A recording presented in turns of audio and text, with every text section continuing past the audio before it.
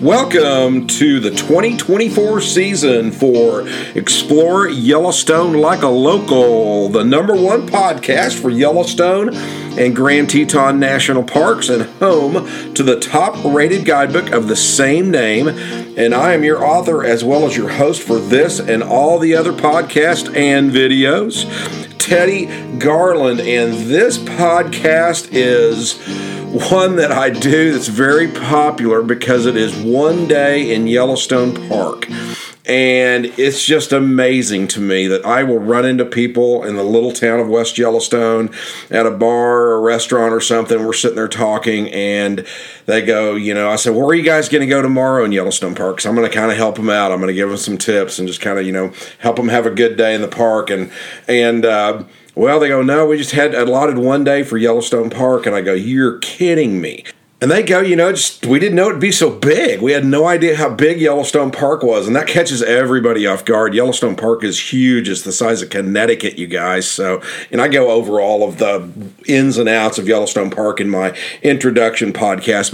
But yeah, these guys just had one day and they're going somewhere else tomorrow. And, they're just bombing around in their car to national parks. But, they only allotted one day in Yellowstone Park. And honestly, without doing any hiking or anything else, just going to the top sites in Yellowstone Park, it takes about a week. And so, I was going, geez, you guys. And the guy goes, did you see anything good today? And he goes, not really. He goes, we kind of got stuck in our car all day. And in traffic, we didn't know the traffic would be so bad. And the lines going in the gates and all that. And it's like, man, sorry. And I said, God, I write a guidebook that tells you how to beat all that stuff. To have a great day in Yellowstone Park. And so he goes, no kidding. I said, yeah, so and somebody else would go, yeah, we've got his guidebook and we had a great day in Yellowstone Park today. So anyway, this podcast, and I have a chapter in the guidebook under this same heading, is devoted to those poor souls that only have one day to visit Yellowstone Park. Now remember, we're just going to kind of gloss over everything here. We're going to kind of go over this whirlwind tour, but everything you need to pull this day off is written in depth in the guidebook for you guys. So the guidebook has been called the best guidebook ever written for Yellowstone Park and a must-have for any trip to Yellowstone and even the Bible for Yellowstone Park. So I don't care how many days you guys have. If you're thinking about getting a guidebook for your Yellowstone vacation, whether it be one day or 2 weeks or whatever, and you want some more information, simply listen to my podcast, Introduction to Explore Yellowstone Like a Local, or you can watch my YouTube video of the same name, and there you'll hear my family's over 100-year history in the park and my knowledge of Yellowstone Park and all that, yada, yada. And you'll also hear how easy the guidebook is to use. You don't have to read the entire guidebook, just one chapter. And today, if you only had one day, you're reading that one chapter, one day in Yellowstone Park. And the guidebook, of course, breaks the enormous size of Yellowstone Park down into manageable bites for the rest of you that you can easily and enjoyably do in a single day. And in the Planning Your Yellowstone Vacation chapter, the guidebook helps you save time by beating all the crowds to the top sites and how to save thousands of dollars on your Yellowstone vacation by following my money-saving tips on flights, lodging, and dining.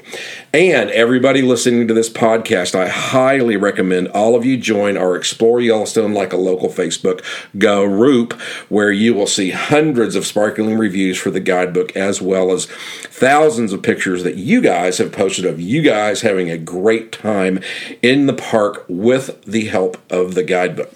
All right, to get your copy, when you do decide to buy one, simply go to our website, exploreyellowstonelikealocal.com, where you can get an electronic copy for only $12 or a paperback copy for $25, and I write a personal note to everyone who buys one and throw in a cool Yellowstone sticker as well. And there's some combo deals on there where you can get both of those and save some money, and those are very popular. And we have a store on there. You can get some t-shirts and hats and all that, yada, yada. But beware.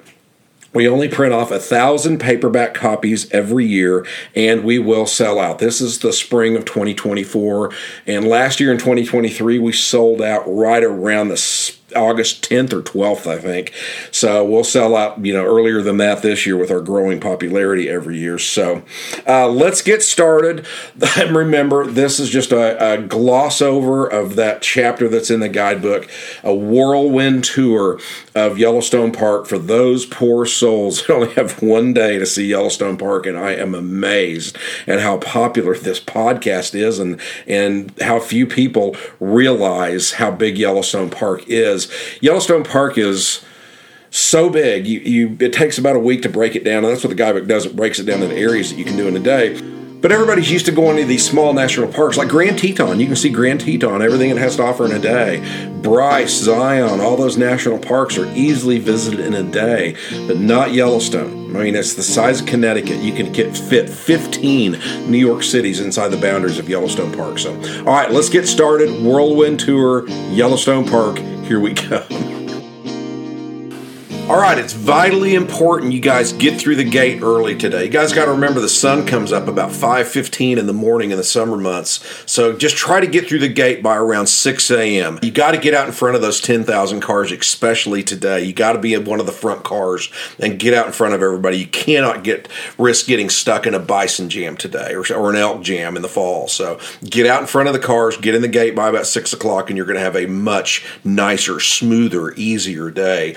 Plus, a little bonus is, early in the morning, you get to see a lot more animals. In the heat of the summer, the animals go hide in the trees to get in the shade to get out of the heat. They'd rather have it cold than be really hot.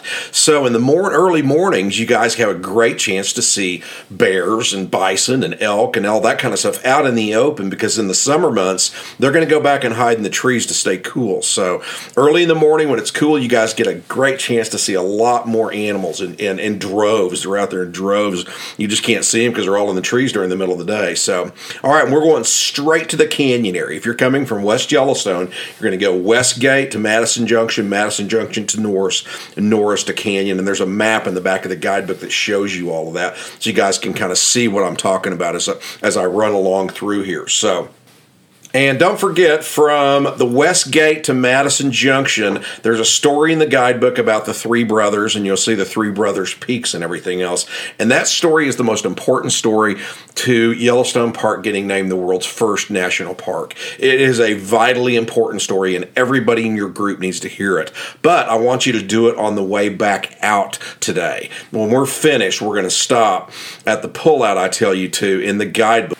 All right, so once you start approaching Canyon Junction, you're just going to go straight to Canyon Junction, and then but once you start getting into the Canyon Junction, there's a nice big valley out in front of the Canyon Junction right there, and that's a great place to start seeing moose, which are kind of hard to find in Yellowstone Park, and it's a great place to see some grizzly bears. So here's your first story as well. I was zooming through the park, middle of October, probably 10 years ago, 2010, 12, right through there, and early in the morning, just like I want you guys to be. And I pull up to that stop sign at that intersection right there at Canyon. Nobody in the park. All the stuff's closed over there in the Canyon area. Nothing's open. The visitor center's closed. All the stores are closed, everything else. And I mean, right in front of me, coming right out of that gas station, you'll see a gas station off to your left right through there. Gas station's closed. Nobody's there. This monster grizzly bear walks right across the road, right in front of me, about 50 feet in front of me. And I said, holy crap, look how big that grizzly bear is. And then right on his ass, right behind that grizzly bear, there's these two boys. These two, they're 20-year-old kids walking behind that grizzly bear, man, about 25 feet behind that grizzly bear, just walking behind it, taking some pictures and all this kind of crap. So I wait for that grizzly bear to clear, and I pull up and I get my car between that grizzly bear and them. I go, man, what are you idiots doing? Come on, man, you can't follow that grizzly bear around like that. And they were from Italy. And so I go, oh my God, get in. So they jumped in, and one of them spoke a little bit of broken English. The other one didn't speak any Italian. I spoke a little Italian, but I mean, we didn't know, and all this stuff. So we swing out through the parking lot. The whole place is shut down. There's nobody there. Get out in front of that grizzly, and we take 3 or 4 good pictures, and it walks right by the car, pictures and everything else. And man, you guys, anyways, I asked them where they were from in Italy, and they were from Naples, and I told them I'd been over to the Amalfi Coast and all that stuff a few times, and then we were talking about everything, laughing and all that kind of stuff, and so, yeah, those guys were just following that grizzly bear like they were walking behind a little dog or something like that. Like, oh my God, you guys are going to get killed. I took them back up to their car, and their car was back up the hill towards that gas station a little bit, and when I dropped them off, I'll tell you another quick funny story. I noticed that the road was closed coming down Dunraven Pass, and I go, why is Dunraven Pass closed? Well, they close it on a certain date every year, no matter if there's snow on it or not. Boy, the light came on in my head as being a big surfer and skateboarder. The next year, I carted a skateboard up at the top of Dunraven Pass and skateboarded down that thing doing about 50 miles an hour on a longboard skateboard. It was really quite fun, so... Anyway, there's two quick stories about the Canyon Junction right there. Those two guys falling on that bear. That bear was as big as a Volkswagen, man. It was huge. They're just walking right behind it, trying to get pictures of it and all that kind of stuff. It's like trying to get away from those two boys. It was pretty funny. So, all right, so once you hit Canyon Junction, I want you to turn right, and you're going to go back south, and you're looking for Artist Point. And so you're going to go past the North Rim Drive, and then past the turnoff for the brink of the Upper Falls, and then pretty quickly you're going to come to the turnoff to go to the left and for Artist Point. And remember, there's a map in the back of the guidebook that shows this whole area right through there, so you can kind of look and through that map in the back right there, because those maps are not available until you go in a visitor center, but we have provided a detailed map of the canyon area for you in the back of the guidebook. So once you cross over the Chittenden Bridge, and the Chittenden Bridge is not named after Hiram Chittenden, who was the young engineer who laid out all the park roads, and basically you're still driving on the park roads that he laid out for horses and carriages back in the day. But I mean, he did a fabulous job laying out the roads on the Chittenden Bridge, and he tells a story that a man laying out a road from Oregon to Washington, D.C. would encounter less problems than he did in 1 mile of laying out the roads in Yellowstone Park because of all the thermal activity and everything else. Yeah, it's pretty crazy. Plus, you guys got to remember, once you crossed into halfway between West Yellowstone and Madison Junction, you entered the caldera. And so basically from the rest of this entire day, you're driving on top of a supervolcano. You're driving on top of the second largest volcano on Earth behind Tambora. And you're just on top of it all day long driving around on it. It's crazy. It's really, really an interesting deal and kind of cool. So, but yeah, you have entered and driving on your entire day on top of an active volcano, the second largest one on planet Earth. It's pretty wild. But yeah, Hiram Chittenden, you'll drive across the Chittenden Bridge, and then look over to your right and your left, and you can kind of see how powerful that Yellowstone River is surging and rolling and moving through there. It gets cooking underneath that Chittenden Bridge, I promise you. Okay, and here is about where this podcast starts to get glossed over, what you're supposed to go do in the canyon area, and the guidebook takes over. So from this point on, the guidebook, you're going to pick up the guidebook, and it's going to tell you where to go first, and then second, and then third, and then fourth, and then fifth in the canyon, and give you detailed descriptions of everything you're going to go see. Like you're going to head down to Artist Point, and then I tell you the great story of Thomas Moran, and tell you where the Moran Bench is and all that stuff. And then I send you back to a different spot in the canyon, and I've got you staying ahead of all the other tourists and all the other tour groups and these huge busloads of tourists that are going to inundate that area, and they're basically right behind you, about 20 or 30 minutes behind you. And we're going to stay out in front of everybody. And while we're in the canyon area, I'm going to tell you another story real quick. And I was up in the canyon area in the spring of 2023 all by myself.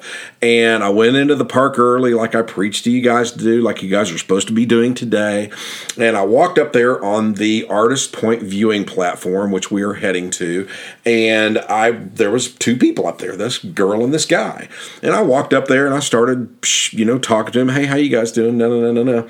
And after about 20-30 seconds, this girl kind of walks over to me and she goes, "Hey, you're Teddy Garland, aren't you?"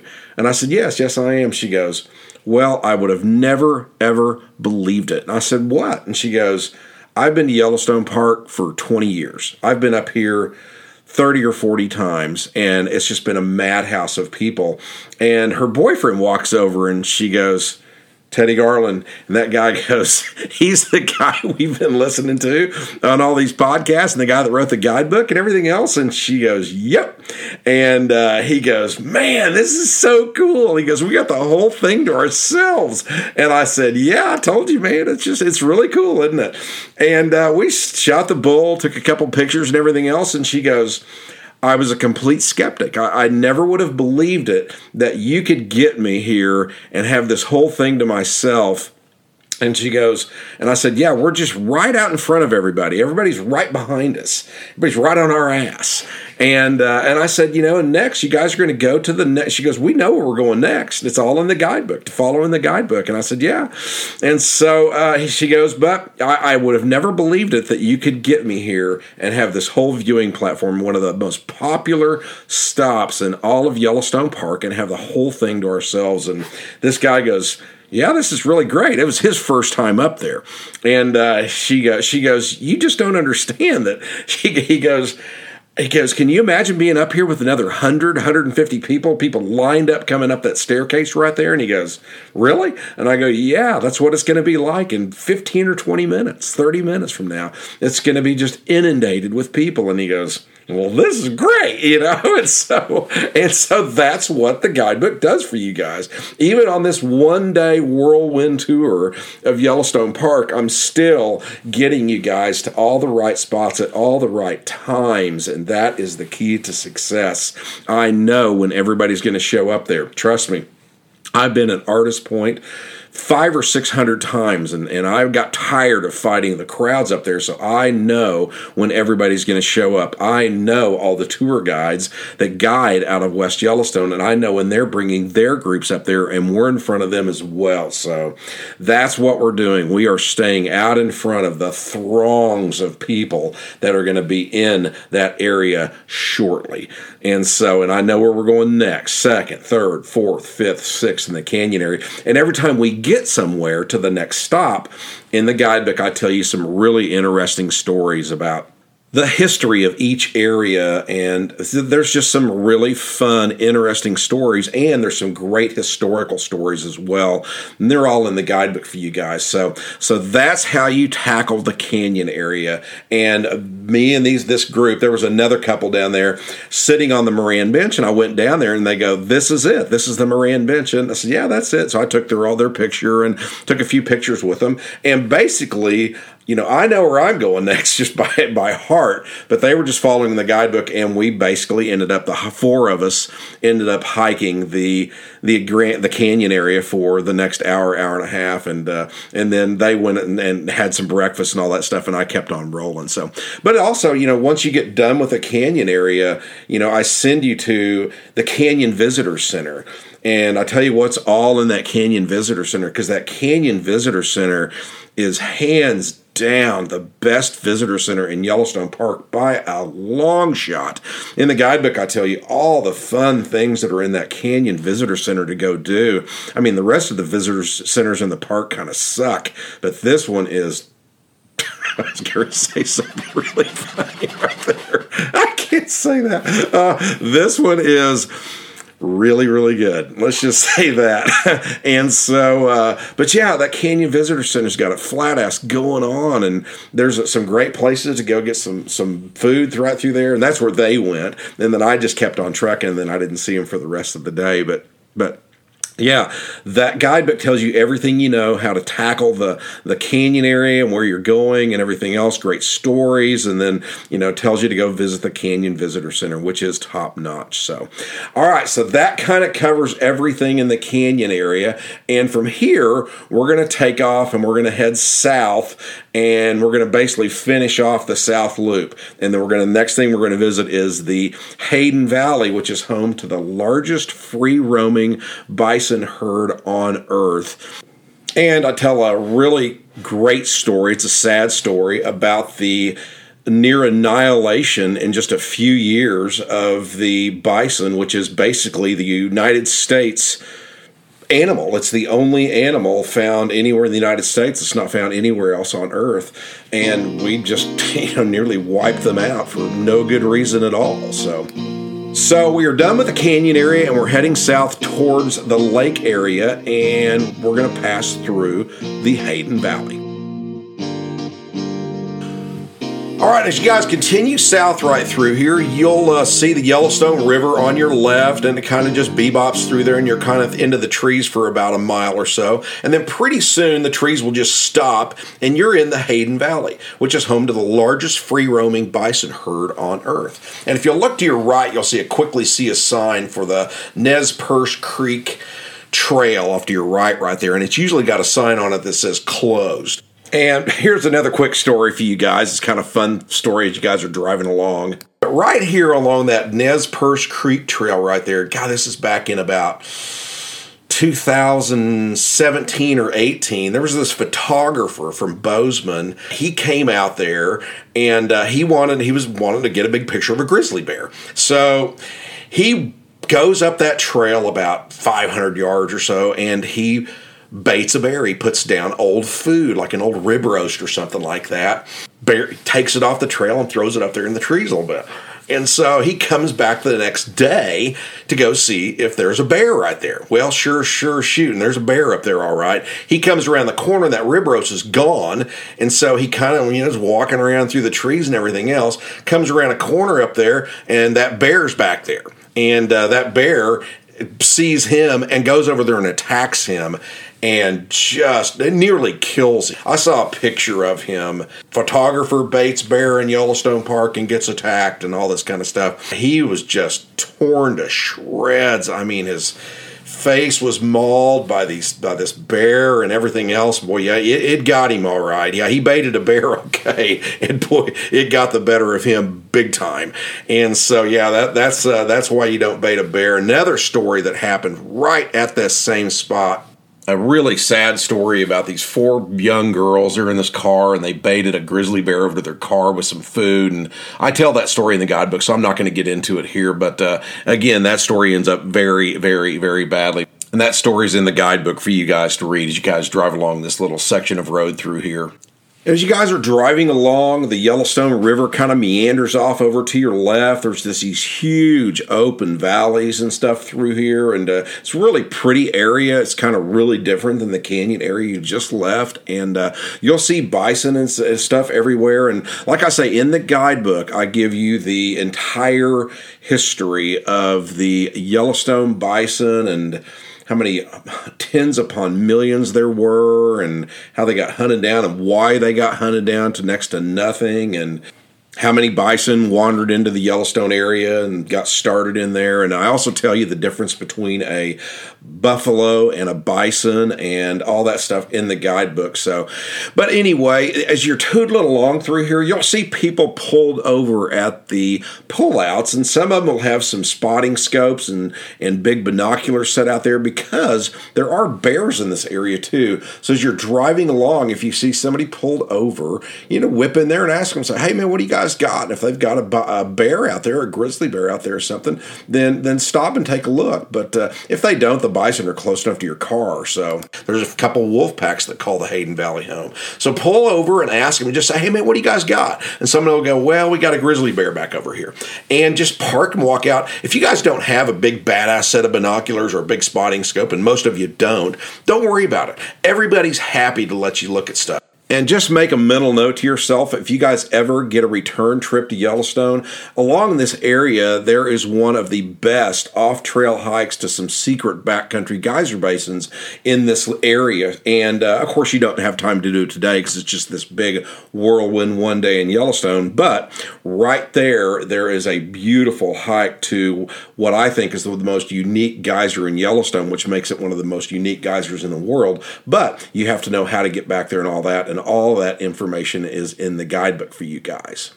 And so as you'll kind of zoom through that Hayden Valley and pulling off, stop, asking, get through there. It's about 5 miles long through there. And then pretty quick, you'll come to the Mud Volcano area. There's a couple on your left right there. You'll see some people looking over a wooden barrier right there down at some of the mud pots and everything else. But the parking area is off to your right. Pull in on your right there and kind of park at the south end or the immediate parking spots right there, because we'll only have time to visit this lower area right here. So find a parking spot and then kind of walk up the trail to your right. You'll see a big, hot, sizzling pond right out in front of you. It's really cool looking. Smells funky. It smells like rotten eggs and all that kind of stuff. And then you'll walk up this little walkway to your right there, and this whole area is highlighted by Dragon's Mouth Cauldron.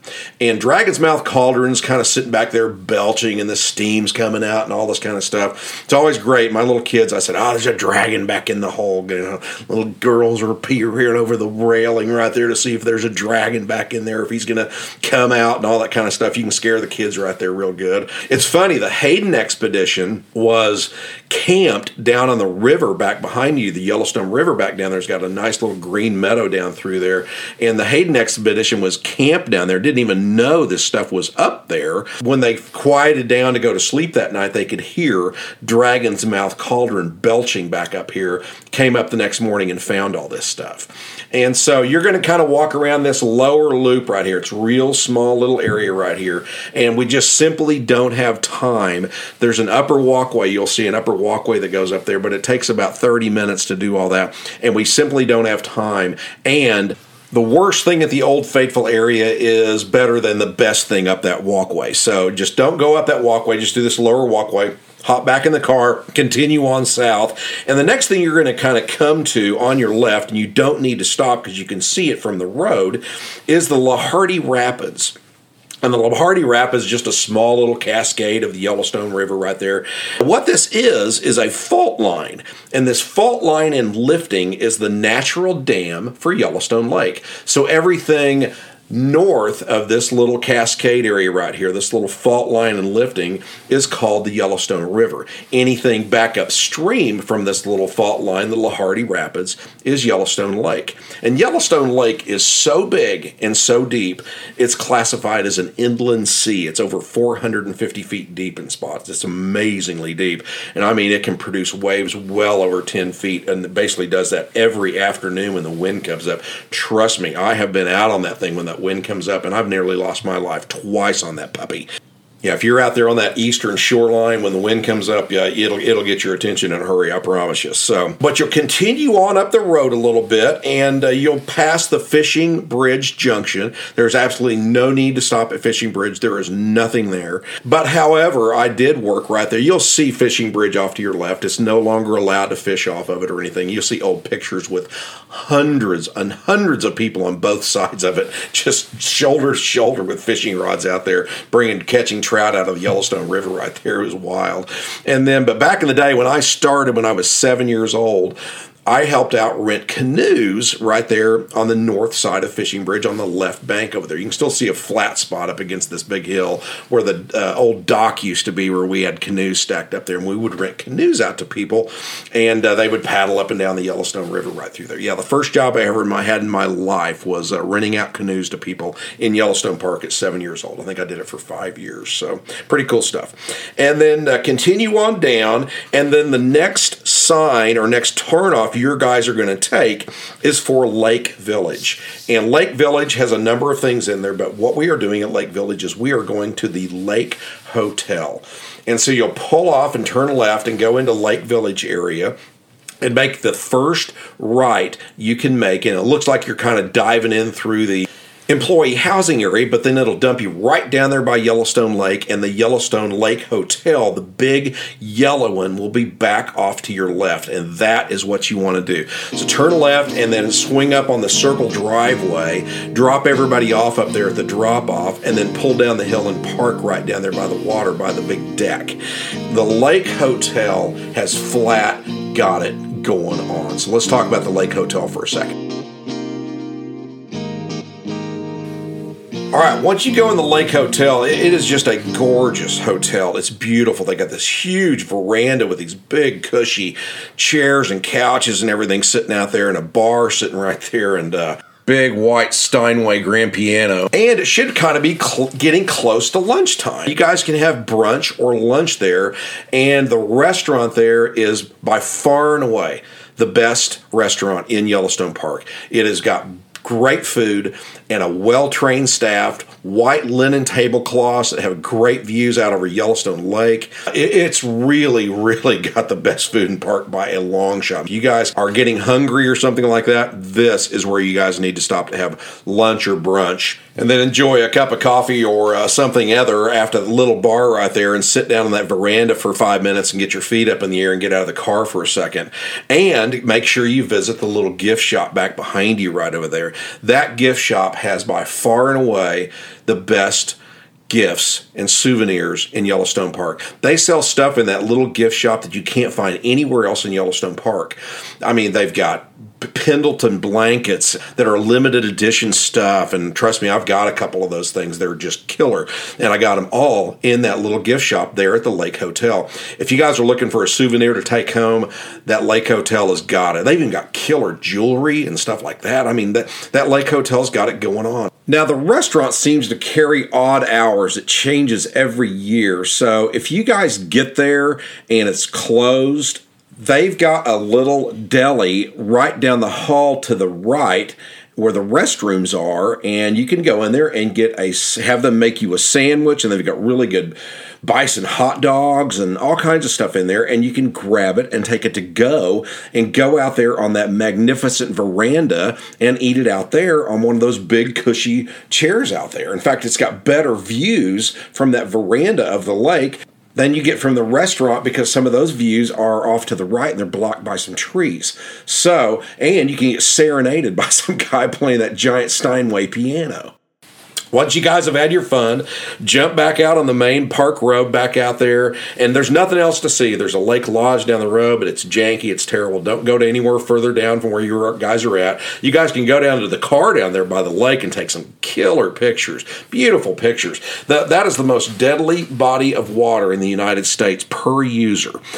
In the guidebook, I tell you this harrowing, sad story about this Boy Scout troop that all went out there and drowned on Yellowstone Lake getting their canoe badge. And this all occurred when I was a young kid in the Boy Scouts working down the road over there at Fishing Bridge. And this made national headlines back in the day. And it's a very, very sad story. I tell that story in the guidebook. And I also provide you guys information in the guidebook of where you can rent a very capable boat to go out on Yellowstone Lake.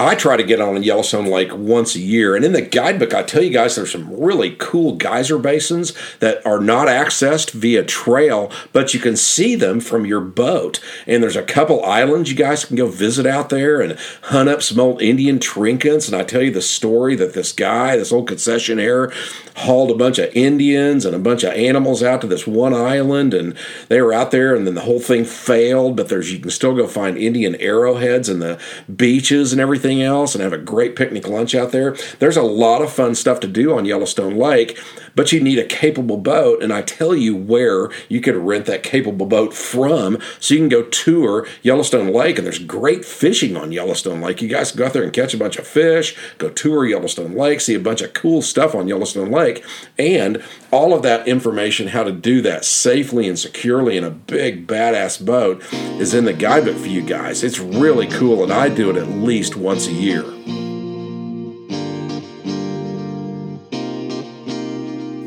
Once you get back out on the main park road, you will quickly pass by Bridge Bay Marina on your right. Pass there and immediately past the bridge for the Bridge Bay Marina, you're going to see Gull Point Drive on your left, and you want to take Gull Point Drive. The road, the main park road, kind of veers away from the lake for a while, but Gull Point Drive drives right across the water, right across the lake. I mean, you'll go across this little dam area, and I mean, you'll almost have water splashing up on your car if the waves are coming up through there.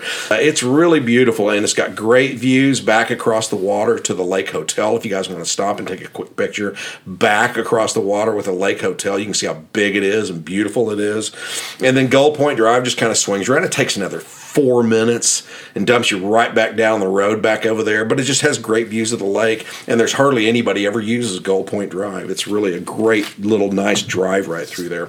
And you're going to continue on for a few miles down the road, and then there's really not much to see. The road kind of goes close to the lake, far away from the lake, close to the lake, far away from the lake. None of the turnoffs are worth stopping or anything. But after a few miles, you'll go through this kind of odd spot. And 99.9% of all of Yellowstone Park is lodgepole pine. But you're going to go through this one area that is just weird looking, and it's just these enormous old growth spruce trees that somehow, some way have avoided all the fires over the millennia. It looks like you just got transported to Olympia Park up in Washington State.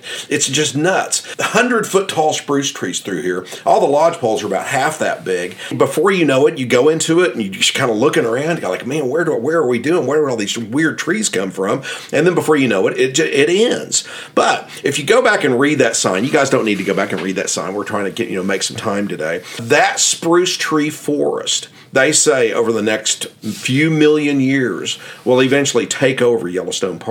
Yellowstone Park used to have maples and dogwoods and things in it. Those are all the trees that are petrified, 35 million years old, up at the largest petrified forest on Earth, up in the North Loop. Very difficult to get to, very difficult hike, but really worth it. But those were maples and dogwoods that were growing in the Yellowstone Park area 35 million years ago. And they're saying over the next few million years that these spruce trees that you just went through are going to slowly keep taking over the lodgepole pines. Eventually, the entire Yellowstone area will be covered with these spruce trees. It's pretty wild to see that right through there. Most people don't even notice it, but you guys just go right through it and you'll go, oh, okay, I'm going to kind of know what's going on. A few more miles down the road, you're going to see the lake, won't see the lake, see the lake, won't see the lake, but then look for a sign for Pumice Point. I'm going to kind of gloss over Pumice Point here, but Pumice Point to me is one of the most important stops in Yellowstone Park, and hardly anybody stops here. But in the guidebook, I get to it in depth, but I'll gloss over it a bit here. I get a lot of you guys that send me emails or pictures after you guys get home that go, my wife and kids are going, why are we stopping at Pumice Point? It's just a pile of rocks out there. No. And it ends up being one of the most interesting stops on their vacation to Yellowstone Park. And it's really cool. If you know what you're looking at, Pumice Point's got it going on. So pull out there and park, walk down there to the lake. And this is, of course, where the podcast stops and the guidebook takes over, because this is a really, really interesting spot. And in the guidebook, you'll be able to sit down and explain to your family or your group what you guys are looking at, because this is hands down one of the best areas to see that you guys are still driving on top of one of the world's supervolcanoes. And in the guidebook, I explain all this to you guys and how it happened and what used to be sitting out in front of you. And, it's just a pile of rocks. But if you know what those pile of rocks are and where they came from and how young they are, how recent everything occurred to place those rocks there, it's an amazing stop. Everybody that stops there, like I said earlier, why are we stopping out here? There's nothing here to see and everything else. And it ends up being one of the highlights of their Yellowstone vacation. And it's a great picture spot, too. There's a great picture in the guidebook of Lisa and I sitting out there on one of these crazy rocks out there, because you can see the start of the Teton Range across Yellowstone Lake off in the distance. And, once you know what you're doing, this is just a reminder of that you guys are still driving on top of the world's supervolcano, and it has erupted 16 times over the millennia on average, with earthquakes 600,000 years apart, and we are now sitting at 640,000 years, and I'm telling you what has happened in this spot happened just a blink of the eye, geologically speaking. And all of that information is in the guidebook, so you guys can walk down there and somebody can read to everything to your family and group. And then you guys are going to walk around and go, this place is really cool. So So jump back in your car and you're still heading towards West Thumb Geyser Basin. And it's an interesting spot right past Pumice Point for about 5 miles. You'll go through a fire area that burned through here about 2015 or 16. It kind of burned all the trees right through here. And there's a couple big buck elk that hang out through here. So if you guys kind of keep your eyes peeled through here for those 2 big buck elk, I mean, they're some of the biggest buck elk in the park. So, all right, so you guys are getting real close to West Thumb, the West Thumb Geyser Basin. And so you guys will tootle down the road about another 2 or 3 miles, and you'll kind of see West Thumb pop up on your left. Now, West Thumb is, like in my rating system, it's about a 2 out of a 5, and everything at Old Faithful's a 5. Everything at the Canyon was a 5. So, and absolutely the worst thing at Old Faithful is better than the best thing at West Thumb. So we are not going to stop at West Thumb, but we are going to hit the T-junction right there, and then we're going to turn right and go up towards the top of the hill, and we're about 16 miles to Old Faithful from here.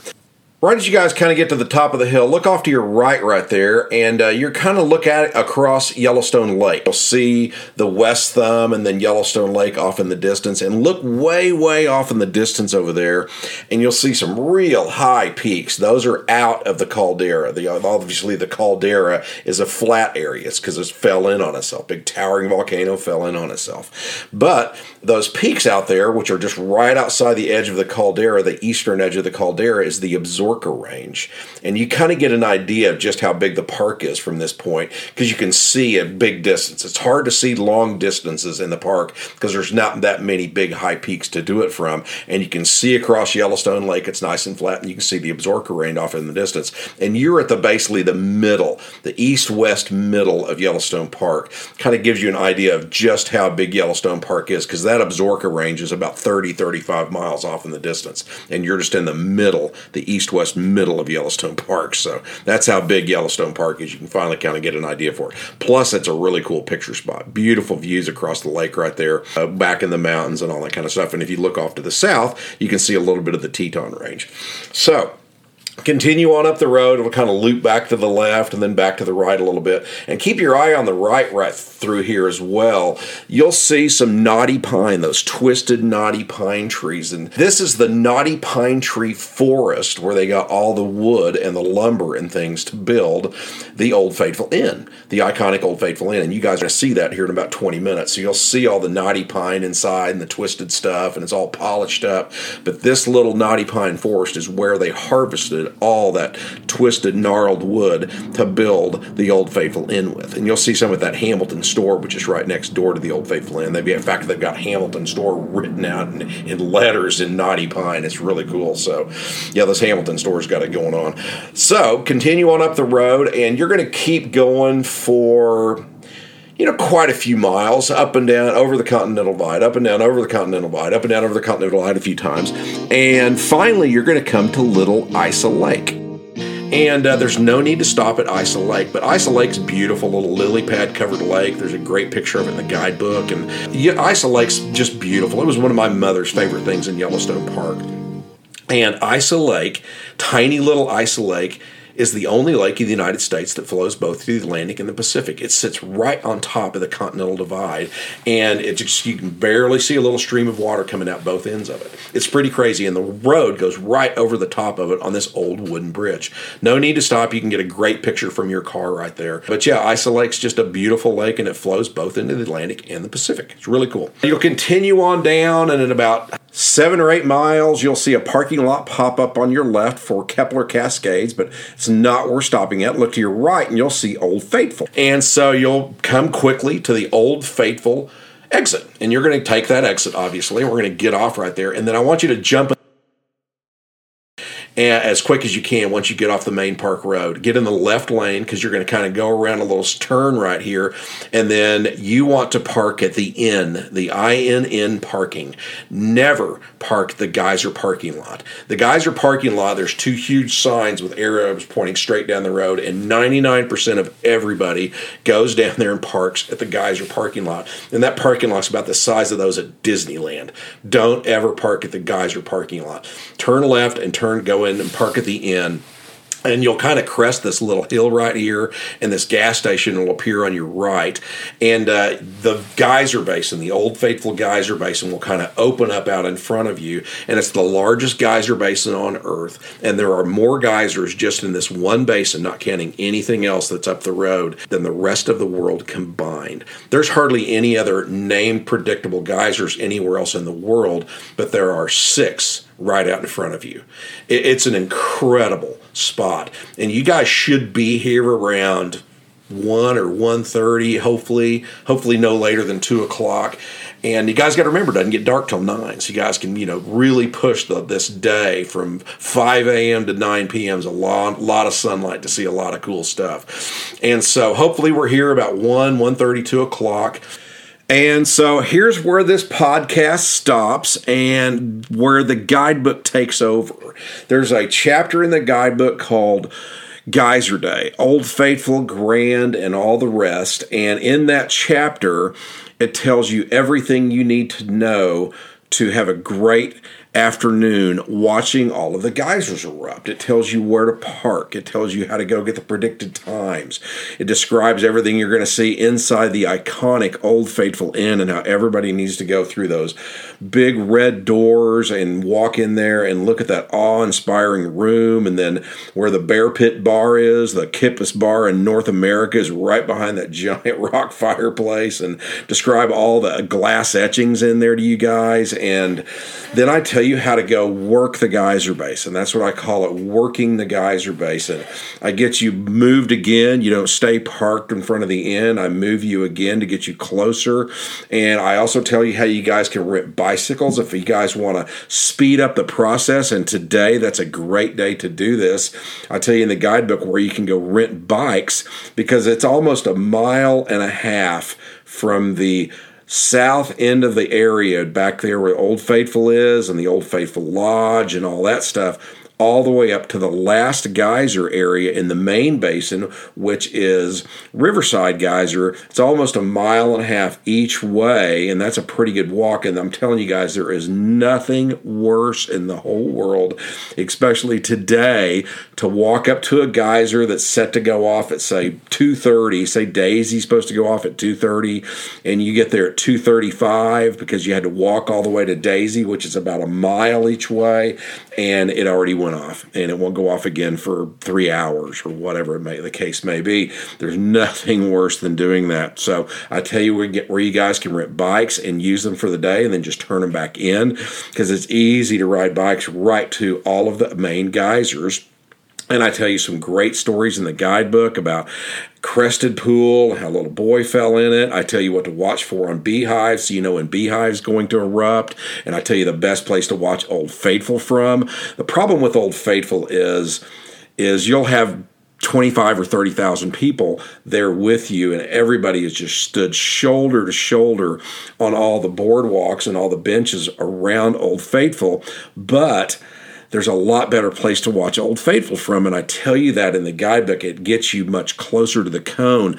The main visiting spots are 250 feet away from the cone, and I get you about 100 feet closer to the cone, and there won't be anybody over there. And all that information, where the best place to watch Old Faithful is from, in the guidebook for you guys. And then I tell you how to watch Grand, the largest geyser on Earth, and what time you need to be sitting in front of Grand, and where to sit, and how it cycles, how you'll know what is going to erupt, and all that fun stuff's in the guidebook. I even tell you a story about these 2 hippie hitchhikers that came into the park and were camped behind Grand, how they got killed by a bear back there, to help you bide a little time while you're waiting for Grand to erupt during a cycle.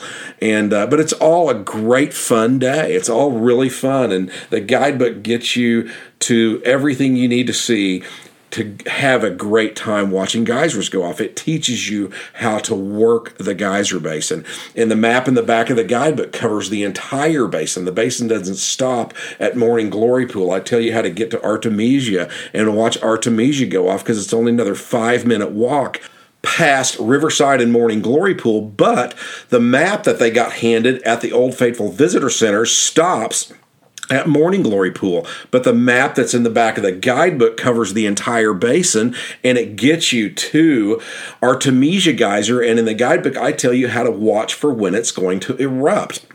And you can go down and see Gem Pool and Mirror Pool, and all these really great pools aren't shown on the map they hand you at the visitor center, but they are on the map in the back of the guidebook. So you guys can catch all of the geysers and all of the pools in the Old Faithful Geyser Basin and not miss anything. It's all in the guidebook, how to do all that in the one chapter, Geyser Day. Old Faithful, Grand, and all the rest. So you're going to sit in this area for as long as it takes to catch everything, and hopefully you can catch Grand, which is the largest predictable geyser on Earth. Everybody that sees Grand goes off, after they've seen Old Faithful go off, they think Old Faithful's a dud. Old Faithful's about the third best geyser in the area. On and on and on. Just read that geyser chapter in the guidebook. Once you're here, I've got you to this point on this one big day in Yellowstone. Turn over to the geyser chapter in the guidebook, and then it tells you how to run the geyser basin, how to catch everything. Once you've had your fun and caught all the geysers that you're going to catch go off, I want you to leave the Old Faithful area, get back on the main park road, and go north and go to Fairy Falls, because we are going to catch Grand Prismatic. You'll zoom past Black Sand Basin right when you get back on the main park road, and then you're going to go past Biscuit Basin about a mile up the road, and you're going to go past that. And then about 1.5 miles past Biscuit Basin, you'll see this huge parking lot on your left for Fairy Falls. And you want to find a parking space here. We're not going to Fairy Falls, but we are going to the platform to see Grand Prismatic. You never, ever want to park at the main parking lot for Grand Prismatic, which is up the road about another mile. All you can see from the boardwalks for Grand Prismatic at the Midway Geyser Basin, as you walk along next to Grand Prismatic from the boardwalk, you can barely see any of the colors, and you can see a lot of steam. It's no good. You never, ever, ever want to park at the Midway Geyser Basin for Grand Prismatic, which is the main parking lot for Grand Prismatic. You want to park at Fairy Falls. Fairy Falls equals Grand Prismatic. Park at Fairy Falls, walk up the road. There's a cool pool right before you get to the old steel bridge that kind of goes over the Firehole River right there. And you'll be walking on this trail with hundreds, and if not 1,000 people. And just walk down there, and then about 5 or 10 minutes of easy walking, you're actually on the old park road that Hyman Chittenden laid out. That's the old park road that used to go right through there. You'll see Grand Prismatic appear on your right about eye level. And then quickly on your left, you're going to see this trail that the Forest Service put in to go up this hill. And you're basically going up the side of this hill right over here. And you go up there, and then there's this killer big viewing platform that gives you unmatched views of the beautiful colors of Grand Prismatic down there. It is the place to watch Grand Prismatic from. I mean, so what happened was, we used to go down Fairy Falls to go see Grand Prismatic all the time when I was growing up as a kid. And there was no platform up there. And what happened was, we would go down there, we would take friends and family and all this kind of stuff down there. And then what we had done is we would just we had trails that kind of cut up through the trees and hopping over logs and this and that and the other. And the higher you went, the better view you had of Grand Prismatic. Well, a tourist, an Asian tourist, saw local cutting up through the trees up there and followed them up there to get a great view of Grand Prismatic up there, because that was the place to see Grand Prismatic, and it still is today off that platform. Well, the wind came up in the afternoon like it always does, and one of the big trees fell and hit this Asian tourist in the head and killed him. So the Park Service kind of figured out that everybody's going to go up that hill no matter what, so they closed Fairy Falls Trail down for a season, built this big viewing platform up there, and it is top-notch. It's really cool. It's what us locals used to see for decades, but now everybody gets to see it. Beautiful colors of Grand Prismatic. You can't see any of that from down on the ground. You got to get up high to see Grand Prismatic. Every picture you've seen of Grand Prismatic, and Grand Prismatic is the most photographed hot pool on Earth. You see it everywhere in every publication worldwide. And I mean, you're almost up in the air like you're in a helicopter or an airplane. That's how great of a view it is up there. It's a killer view of Grand Prismatic. We have been doing this my whole life, going up that hill and seeing these views, but now the Park Service has built a platform for everybody to go up there. So we're not going to Ferry Falls. Ferry Falls takes way too long to get down to Ferry Falls. It's almost another 30 or 45 minute walk each way to get to Ferry Falls. Plus, we saw some much bigger falls earlier today, so we are not going down there. So once you've taken all the pictures you want of Grand Prismatic, go down, get back in the car, and you're going to continue heading north. And you're going to go past that main parking lot and see all those cars, thousands of cars stacked up there to go get a crappy view of Grand Prismatic when you just saw the best view of Grand Prismatic. You're going to go zoom right past them, go right past the Whiskey Flats picnic area on your right, and then look for Firehole Lake Drive on your right. And you guys want to take Firehole Lake Drive. It's really, really pretty. And you'll drive up through there and get through the trees and everything else, and then all of a sudden you'll come to Great Fountain Geyser. And hopefully you guys got the time for Great Fountain Geyser when you guys went back to the visitor center back up there at Old Faithful. They have it up there occasionally, not all the time, but occasionally. If you can catch Great Fountain, catch it. Great Fountain's badass. Even if it's not erupting, the view across Great Fountain with kind of the sun setting across the pools and everything of Great Fountain. Great Fountain's a burst geyser. It's a badass. They got some benches right there. And again, you're 30 feet from the cone of Great Fountain getting splashed with water. But it's really cool. Great Fountain's beautiful. And then right down the road from Great Fountain is White Dome. White Dome goes off every 20 minutes, and it'll erupt for about a minute or two, about 30 feet in the air, right next to your car. And then you can drive up to Firehole Lake. Firehole Lake is beautiful. It's gorgeous right through there. And in the guidebook, I tell you a rather sad story that occurred to a guy right there at Firehole Lake that got killed by a bison, and how some kids were harassing a bison, and ended up getting this just completely innocent guy who's just doing a good deed killed. But that story's in the guidebook for you guys, so I'm not going to get into it here. But while you guys are tooling around Firehole Lake right there and spinning around, there's a couple other real interesting things that are in the guidebook about Firehole Lake, but you guys can pull over and tell everybody the story. And after you get done telling everybody in your group this story, you'll kind of be mad about this as well, like I am. I really, really pisses me off. If I had seen this happen, I would have put a stop to it. But I, of course, wasn't there. However, in the guidebook, we provide you guys all the information about how you can police the park in the moment with your phone, and how to help prosecute people that do really awful things like this. And this awful task by these kids ended up getting an innocent bystander with his family killed. And it's a terrible story, but in the guidebook, we tell you how to police the park in the moment with your phone. And when you get out of the park and get a good signal, we provide you all the information that you can text your video and the picture of their license plate and all this stuff. We give you all the information you need to help protect the natural resources in the park and do a good deed and stop bad behavior in the park by helping police the park in the moment with your cell phone. And I promise you, those people will be prosecuted to the full extent of the law and end up spending a few days in jail, huge fines, bans from the park, the whole 9 yards. And the key is to get a video of them and their license tag, and then get them turned in. And we provide all of that information in the guidebook. So, all right, continuing on down this road, and you're going to bone in right into the main park road again, and you're going to be at the Fountain Paint Pots. Right in front of you is the parking lot for the Fountain Paint Pots. The Fountain Paint Pots are okay. There's a really good another story about Silex Spring, which you can see from the road right there. If you guys want to pull in here and park at the Fountain Paint Pots, then that's fine. But if there's any predicted geysers that are going to go off back at the Old Faithful area, then I want you to turn around and go back to Old Faithful. Anything at Old Faithful, the worst thing at Old Faithful is better than the best thing at the Fountain Paint Pots. However, if you guys want to see the Fountain Paint Pots, the parking lot's right in front of you. It takes about 10 minutes to walk around the whole thing.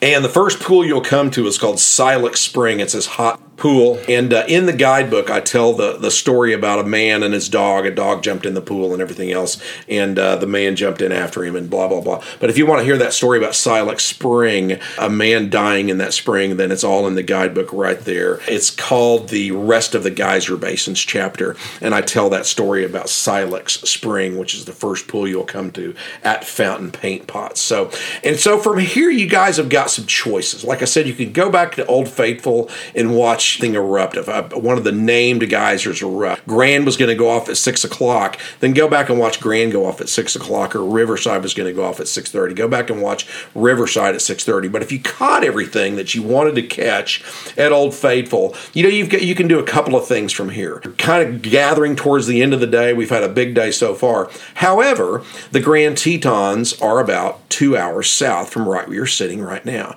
And you can drive down and watch the sunset behind the Tetons. That's a memorable sight, and be down there in about 2 hours. You can take the fast way back. You can go over Teton Pass and then come up through Ashton and come up the back way back to West Yellowstone or wherever you're staying. And you can be back from Jackson Hole to West Yellowstone in about an hour, guaranteed an hour and a half, because you're not coming through the park and you're not having the 45-mile-an-hour speed limit and you're not having all the traffic to deal with.